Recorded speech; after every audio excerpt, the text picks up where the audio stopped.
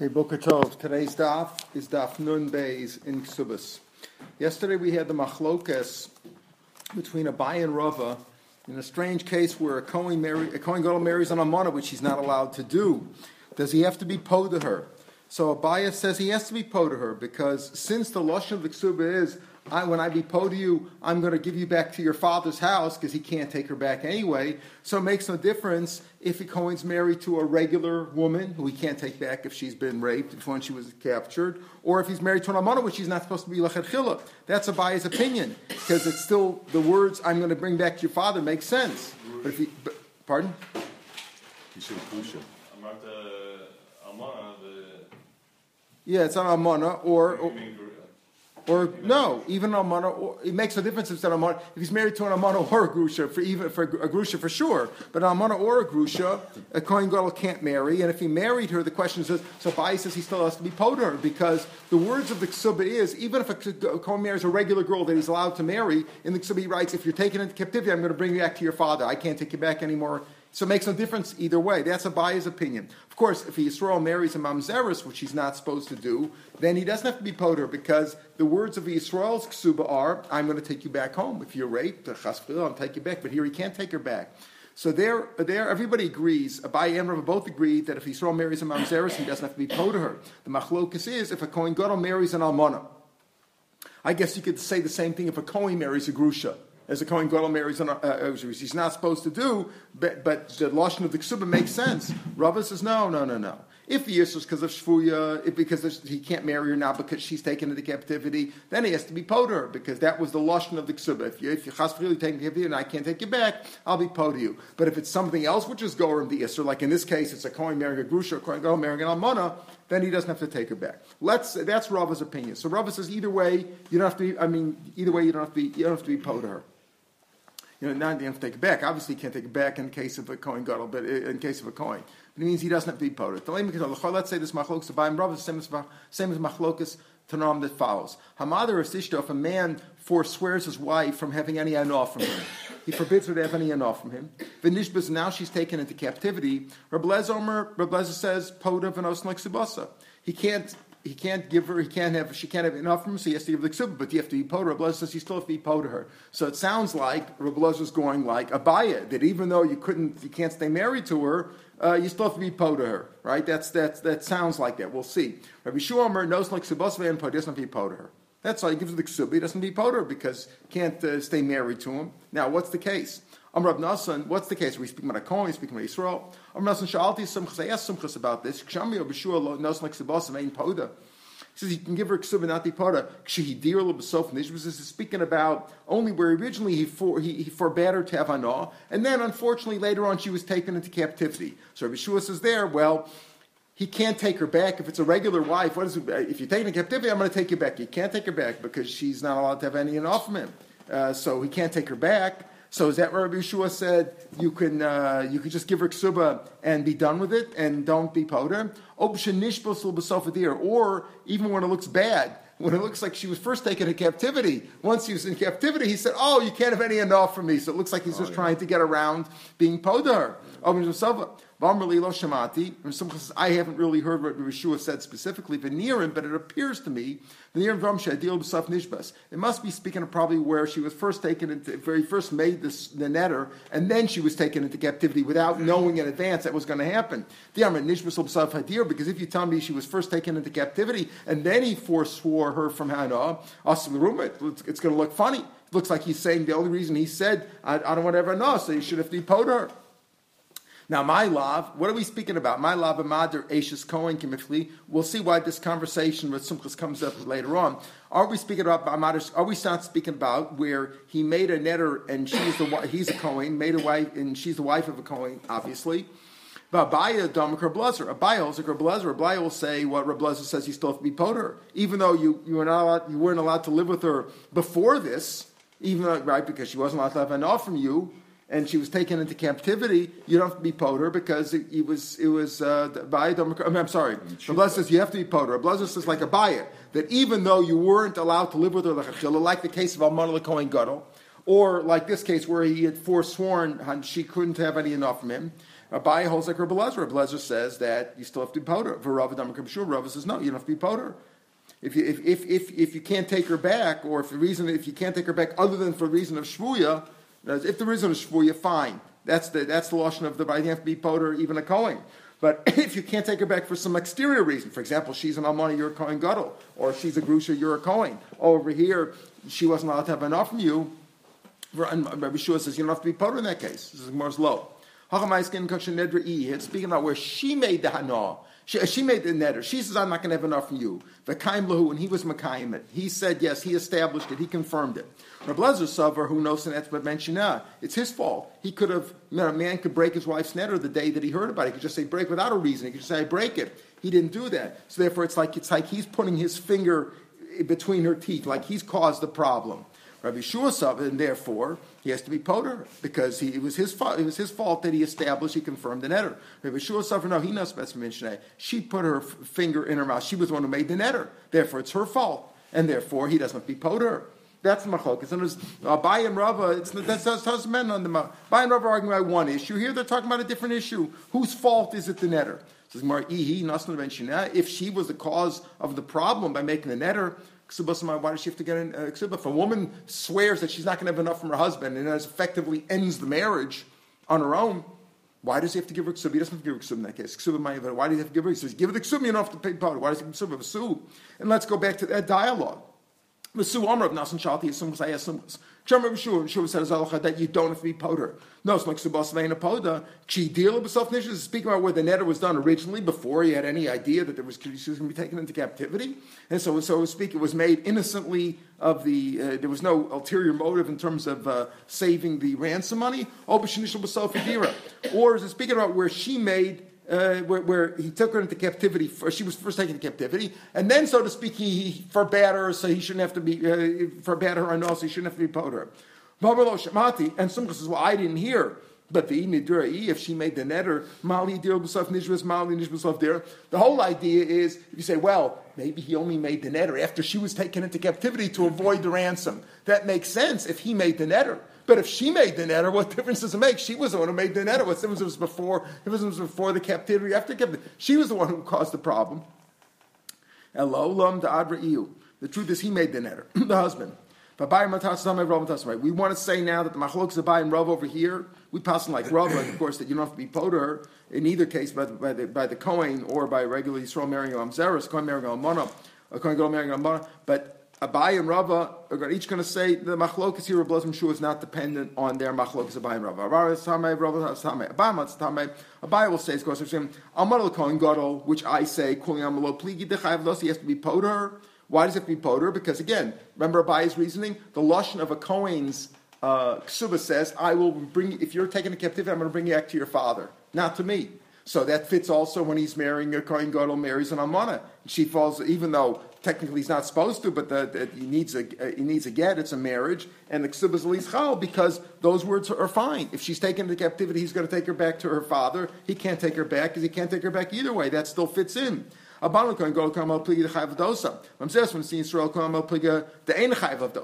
Because by Yisrael's ksuba it says, and I will take you back for a wife. I can't say take you back for a wife, she's a mamzeres. Madir Eishes Kohen, so everybody agrees there. In other words, Abaye will say everybody agrees with me. Rabbi Lezer and Yeshua both agree with me when it comes to the basic idea of a Kohen Gadol to a Mana or a Mamzeres to Yisrael.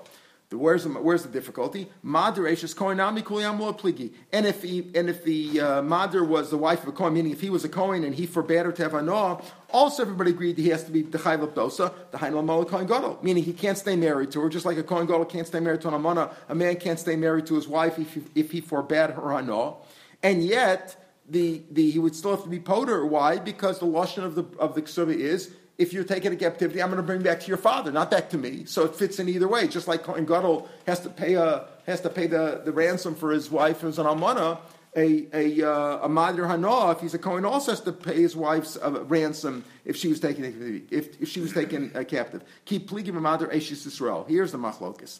If the Madir is an Eishes Yisrael, Reb Lezer Ozol Basar Mi Kara. In other words, what happened? The Madir Eishes Yisrael says, what does the Yisrael's ksuba say? If you're taken in captivity, I'm going to take you back for a wife. Okay, and if she's raped, he could take her back because she's Eishes Yisrael. Okay, and now what happened? He forbade her from having an off, so he really can't take her back. Keep leaving Mount Israel. Also Basim Mikara. Look, the original ksuba said, "I'm going to take you back for a wife," right? And the ksuba worked, and she's taken to captivity. He's got to give her he has to ransom her.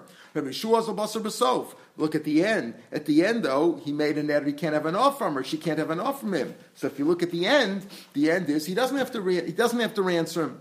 Rashi says, why is the marriage over when he says there's no more hana? Because she can't have any pleasure from him. She can't stay in his house. She can't touch him. Nothing. There's no hana. If you can't have an off from somebody, it means you can't have anything to do with them.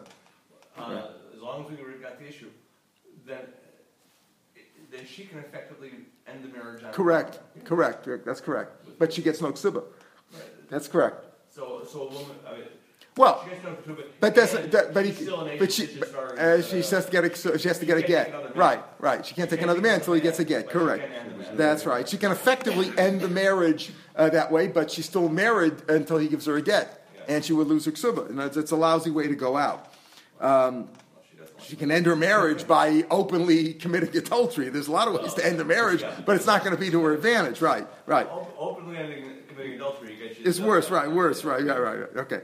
So to know Rishon was the original is there, but the Sofo he can't be Mekayim, right? Because he can't bring her back to the house. So he says, you look at the end. That's the machlokas here between Blazer and Bishua. Do you look at the beginning? Do you look at the end? But everybody will agree with me, says Abaya, in the cases that I argued with Rav originally.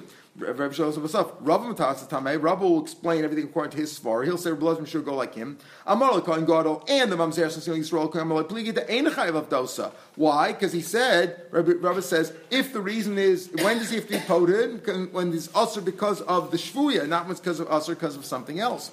Ki pligi b'mader b'neish Kohen b'neish Yisrael. If the mader is whether he's Eish Kohen b'neish Yisrael or Blazer Savar Basim Mikara, you look at the beginning. At the beginning, and therefore, at the beginning, he could bring her back, right? He could bring her back, if not for the captivity thing by a Kohen. So whether it's Eishes Kohen or Beis Yisrael, you look at the beginning. In the beginning, he had a right or ksuba that way, and the ksuba made sense if it's Eishes Kohen or Yisrael, because originally he could have brought her back. The ksuba, where I will be po to you back to your father's house, worked even by Eishes Kohen. Rabbi Shmuel says no. Again, you look at the end. At the end, since he was mater and awe, she said she couldn't have enough from him. She couldn't come back. She couldn't come back in under those circumstances. Rashi explains it like Rava said it before. Keep pligi b'mader has 3 lines from the bottom of the page. I will bring you back to your father's house because of shvuya. It was a different reason, which is the vow. And so, it's very simple. Originally, it was I had to bring you back to my house. Now I can't because of the vow. So then he doesn't have to be poter. And by the Kohen, the idea is originally I could have brought you back. Why?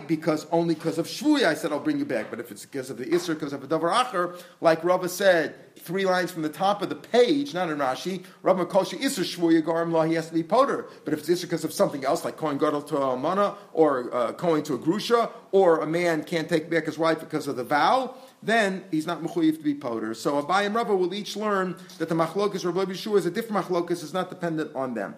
Let's say she was taken to captivity while her husband was alive, and then her husband died.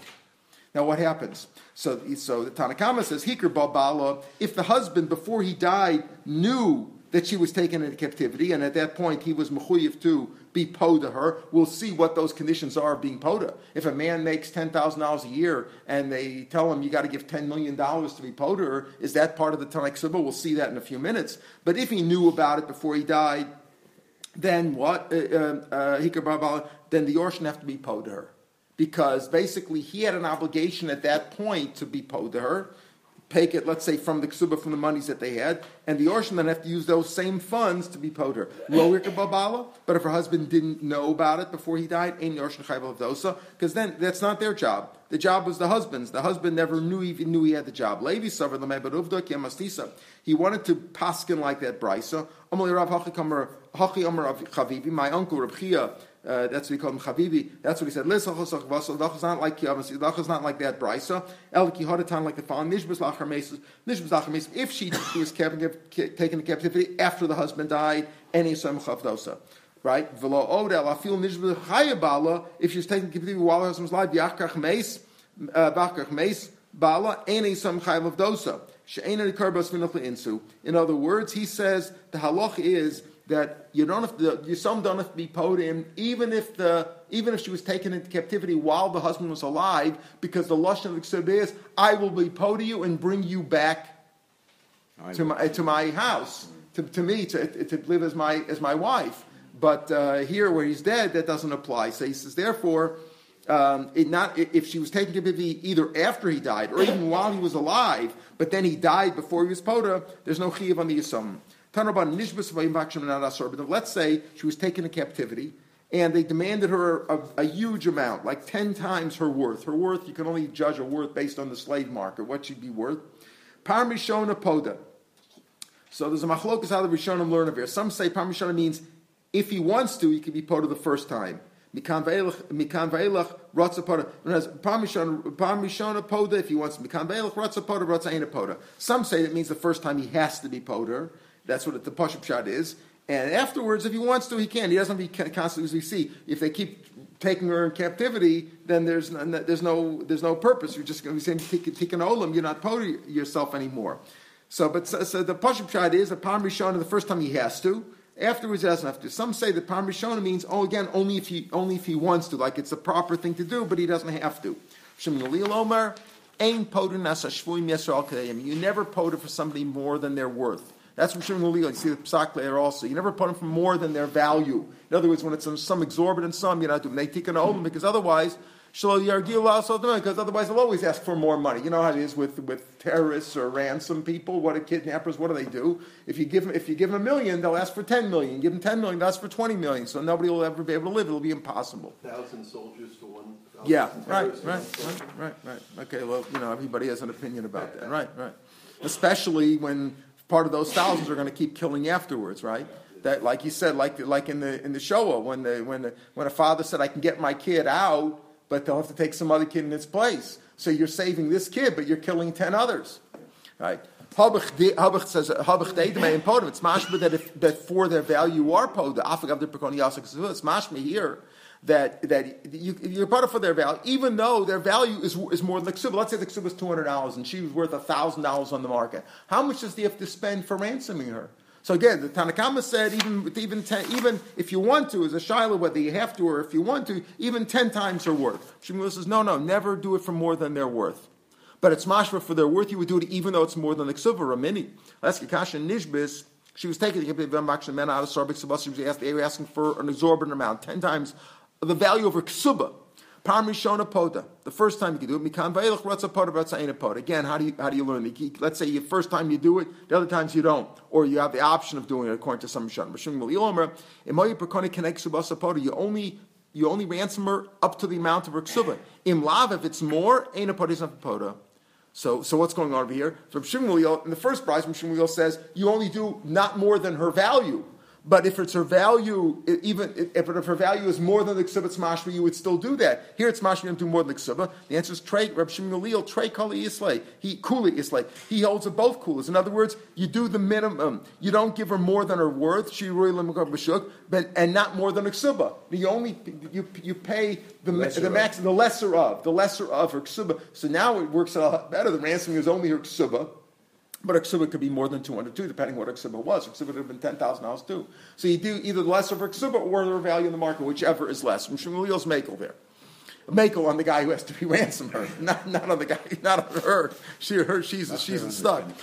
So we said yesterday that we said in the Mishnah that if she's sick, you have to pay her doctor's bills. So usually that means medicine. The doctors didn't always take money. It was, I guess they had a kupat cholim. They didn't make any money anyway, right? It was mostly medicines that cost money. So like Rasa, Tanrabanim. So Amana Zonas Minachsisam, an Amana who is getting sustenance from the Chasim, she needs medicine. Harekim Zonas, medicine is like Mazonos. She needs that to live. Just like she needs bread, she needs the medicine. If it's a fixed amount, you can take it out of her ksuba. Let's say her ksuba is $1,000. So eventually, what happens with the ksuba? When she departs company, when she departs the house, let's say she gets remarried or something like that, or they get rid of her, or whatever, then at that point she gets paid the $1,000 of her ksuba, $200, $1,000, whatever. But all along she gets sustenance anyway, maintenance in the house. So he says, let's say it's a fixed amount. Let's say they say it's $150 to heal this lady. That can be deducted from the ksuba. But if it's just regular medicine that's constant, not. So Ramliel says if it's got a fixed amount, like this is what it's going to take, then you can deduct that from the ksuba. She'ein lakitzva reikam, it's like mazonos. Amar Rabbi Yochanan, asu hakosas dam be'eretz Yisrael kurafur she'ein lakitzva. Hakosas dam was very common that they used to let blood in Eretz Yisrael. That's like because people need it all the time. So it's not a fixed amount. It's not like you could just say, okay, $150 doctor and it's all over. You'll take a doctor problems all over. It's something you need. It's constant. So he tells the story. Kravid Rabbi Yochanan, the relative of Rabbi Yochanan, Havile Iseva, they had a mother of a wife of their father that they were supporting. Right, the father had died, and they had to support the mother. That was she needed refuah. Kol yuma every day they needed refuah. Also, come to Rabbi Yochanan. They came for Rabbi Yochanan. Amalu so he said, look, this lady is eating us out of house and home. Her doctor's bills, the medicine costs $100 every month. The kupa doesn't pay anything. And what are we going to do? Amalu, he said, he says, go get a doctor to set a fixed amount, to say, listen, I'll heal her for $200 and that's it. Then you could deduct it from the ksuba. It won't eat you out of house. No. I'm Rabbi Yochanan. What did I do here? We made ourselves like lawyers, right? They're like lawyers. Orchei dinim in the Gemara are frowned upon. Not necessarily like orchei din today, even though really it's the same. They're not here, so we could tell the truth. That's what they are, right? Right? He doesn't listen. They can. Why? Because and it's like orchei din mean like orchei dinim that are considered bad because. They influence the judge's opinion. A proper judge, a judge in the Torah, is supposed to go to the halacha. He's supposed to look at the case and objectively decide. If people are trying to influence him, that's considered improper in the Gemara. Modern law, that's what happens, right? That's what they do because all they tell you we can lie to save him. My job is to get him off, even if I lie. But the Gemara didn't like that. Right? So why? Because he says, look, I gave him an eitzah to get out of the problem. Mikara myself. So why did he give him the eitzah originally, and why afterwards did he regret it? Myself. And Mikara suffer. These are my relatives. They came to me for advice. They got this lady that they're supporting. What can they do? So he gave him some advice. Since he is a rabbi, he shouldn't have done that because it doesn't look good. It looks like he's trying to influence the law, and he shouldn't have given him advice. A person has to know himself, and Ram Chashav Shaini is used many times in the Gemara. A person so he regretted what he had done. So you see, even a great rabbi like Rabbi Elchanan made a mistake. Now we said in the previous brisa, the previous Mishnah, that those things are part of the Tanakh Ksuba. You have to write the $100 to $200. Even if you didn't write it, it's there. If you write that all my nechasim are meshubah to pay it, also there, right? Because the Ksuba is collected from nechasim meshubah and even if it's like she has a prior lien. If you didn't write in the Ksuba, I'm going to redeem you. Remember, a Kohen writes, I'm going to redeem you, turn to your father. Or Yisrael writes, I'm going to redeem you, take you back home if somebody took you into captivity. It's all considered in there anyway because it's part of the Tanakh Ksuba. Another thing about the Tanakh Ksuba is that something we've mentioned several times. It's called the Ksuba's Benin Dichrin. If you have male sons, they're going to inherit your Ksuba, the stuff that's written to the Ksuba, more than their other brothers. What's your classic case? Classic case is a man marries and a woman, and let's say she dies. Okay, she dies. Then all the stuff, all the dowry that she put in, that her father had put in, what's going to happen to it? The husband's going to get it. Okay, now he's going to marry somebody else, and he's going to have some other kids with them. And then what's going to happen when he dies? All the kids are going to split the stuff that this father-in-law gave. So Mr. Schwartz didn't want Mr. Friedman to get, Mr. Schwartz, I want that for my grandsons, not for his, if chas v'chalila. So the rabbi said, in order to encourage a father-in-law to give a dowry, so they said, listen, you put this in the Tanakh Ksuba, and you put in the Tanakh Ksuba, and he said, listen, this stuff that I'm bringing in, I'm giving you $1 million, okay? I'm giving my daughter $1 million, and that goes into the Ksuba, I'm giving properties, whatever, because it really only applies, we'll see, to landed property, to real estate. So my grandsons will inherit that over and above the other grandsons. That's going to be their share. I'm writing it into the Ksuba. So then what happens is that when eventually the son-in-law dies, and he left two sets of children from the first wife and second wife, they're going to get theirs. This is all under certain conditions. We'll see. There has to still be some money that the father-in-law left if it be a Yerusha Min HaTorah. Because what we're saying over here is Min HaTorah. What really happens over here? The husband, the son-in-law inherits, and all the kids will get equally because now the father died and he had all that stuff equally. So we're saying we're going against the Torah. We're saying no, this is written under the ksuba, and they're going to get theirs separately. So we'll explain more details later on. Lokas, let's say he didn't write that. Binin dichron, your snail sons that you have from me. In and Yarson Kesem, they will inherit the Kesem of ksuba. In case you die, we're talking about if the wife died first. If the husband died first and the wife gets her ksuba, then she's going to get it anyway. But if the wife dies first and it goes to the husband, your those sons will give Yisrael Chalkei and Dimcha, more over and above the regular share that they're going to get inheritance with their other brothers. In other words, there's going to be a bunch of brothers there, but they're going to get their share first. You have to put that in there. Again, it's part of the rabbi said that's part of the ksuba. Similarly, they wrote Benin Nukvin, your female daughters that you have from me. Yavin Yasmin, they will be able to stay in my house. In other words, if I die, they'll be the male girl, the female girls will be able to stay at home. Umitzim and Nechasan, they'll be able to get sustenance from maintenance from my assets until they're taken for as husbands. In other words, until they marry, they're allowed to. Also chayiv, that's also part of this Mike Suba. Even if it's not written there. Also, when he tells the wife, you, if I die, you as an almana can stay at my house and get sustenance. Call you as long as you're a widow. Basically, you also have to until she remarries. Chayiv shu tanai bezdin. And that's how the people of Yerushalayim used to write the Ksubah. Anshe Gol, all your whole custom the people in the Gil also wrote like in Yerushalayim. Anshe Yehuda, the people of Yehuda, you kosvim Achi Yirtza Yoshim L'Tuchazav. Used to write like this: until you can stay in my house until the Yorshim want to get rid of you. That's I mentioned that before. That not as long as you're an almon until you remarry, but as long until they want to get rid of you. When they want to get rid of you and they want to pay off your ksubah, then you can't stay anymore. Lafichach Imratzi Yorshim Noslik Ksubah. That's how that was the ksubah in Yehuda. In Yehuda they used to write, you could stay here as long as they pay for you. Let's say you want your ksubah, you want the $1,000 or the $200, whatever it was. Once you get your ksubah, you're out. But if you didn't take your ksubah yet, that you can sit mess. Why do they give this business ksubas mendichon, which really is against the Yerushas of the Torah? The Torah says all the sons get equally, assuming there's no bechor, right? Kadeshik with Sodom, like we said before, so a person should jump. So he should write to his. Look what they say that a person should give his daughters just like he gives his sons. Now, when does he give his sons? If he dies, they get a Yerushim and a Torah, right? But a person should try to give his daughters also. You see here also an intention, even though the Torah says girls get nothing, right? When there's boys, they could have 100 girls and one boy. The boy gets everything. So the rabbi said a person should give to his daughter. The Torah says that a son should inherit, shouldn't get it. A girl should not get inheritance. Vasa Rabbanan and Miskanei, and the Rabbanan made a takana, the Tiras Barsha, that a daughter should also get. In other words, what are we saying the daughter should get? That the father-in-law knows that when he dies, his sons are going to get that, right? But when his daughter gets married, he should give her a big dowry too, so she should also get something, right? So Hanami Daraisa, even it's a pasuk in Yirmiyahu, but it's also Daraisa. The Chsiv, K'chu Nashim, take wives. They went into Bavel. Continue to live and build a community. And have children, boys and girls. And you should take wives for your sons. And you should give your daughters to husbands, to men. So even though and you see that it's mentioned by the Nevi'im, it's like it's in the Torah. Your sons can get daughters. That's the derech. A boy goes after a girl. He takes her out on a date. He wants to marry her.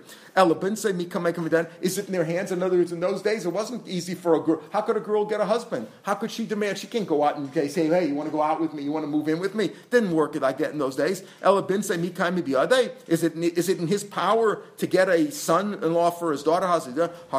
Yes. How do you do that? Making her desirable. The Nubish should dress her nicely. B'nichse, cover her up. B'nesav lamide, give her a nice dowry. That people should run after her. V'asav and Asma, and they'll marry her. And that's the idea, that it is possible to do that. So you see in this pasuk, the pasuk tells you effectively, they based it on this pasuk, that a man should give his daughter a big dowry. That's how it is. The yeshiva guys, they go, oh, she's got $1 million. Let's go marry her. It'll be easier to live there. So you make it easier. So to marry. So that's the idea here. So you see here a pasuk in the Tanakh, which indicates to you that a person should give his daughter a dowry. This is the source of it was. How much did he give her? Even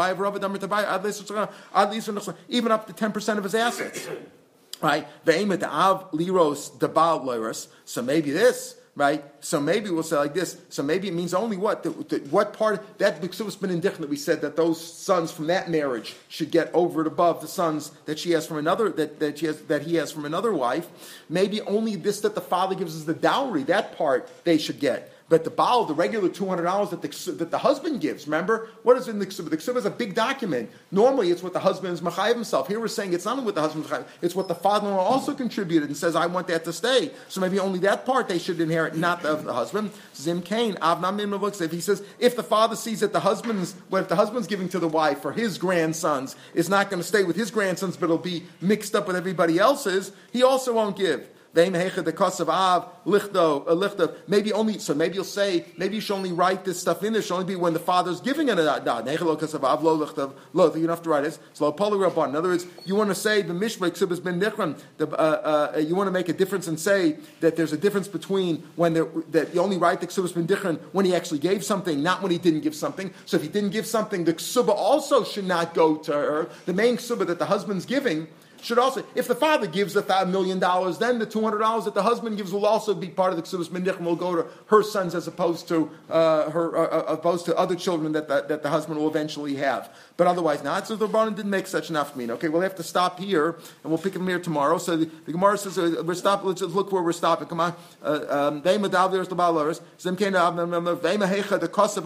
the father gives $1 million, then what? Then there should be ksubas ben nichram, and the husband should also go to those sons. But otherwise not. Lo polig Rabbanan. The Rabbanan didn't make a difference between one and another. As the Rabbanan always said, there's always ksubas ben nichram. Whatever ksubah this woman gets, including the $200 or the $1,000 that the husband's giving her, including the $1 million that her father's giving her, that'll all go to her sons as opposed to the others. Now the Gemara is going to say, okay, it says her sons. What about her daughters? It says sons. So it's an interesting thing. The Chacham said this is part of the ksuba, but he made it inun yar, so they will inherit. So the Rabbanan gave this special takana part of the powers of Yerusha, that boys get, not girls, and part like a ksuba that you only get from the chasim from karka, not from money. So this ksuba mendichan is a special takana of the ksuba. The Rabbanan gave it power of a Yerusha and also power of a ksuba. We'll see more details on that tomorrow, Mitzvah. Tomorrow we'll learn at the regular time.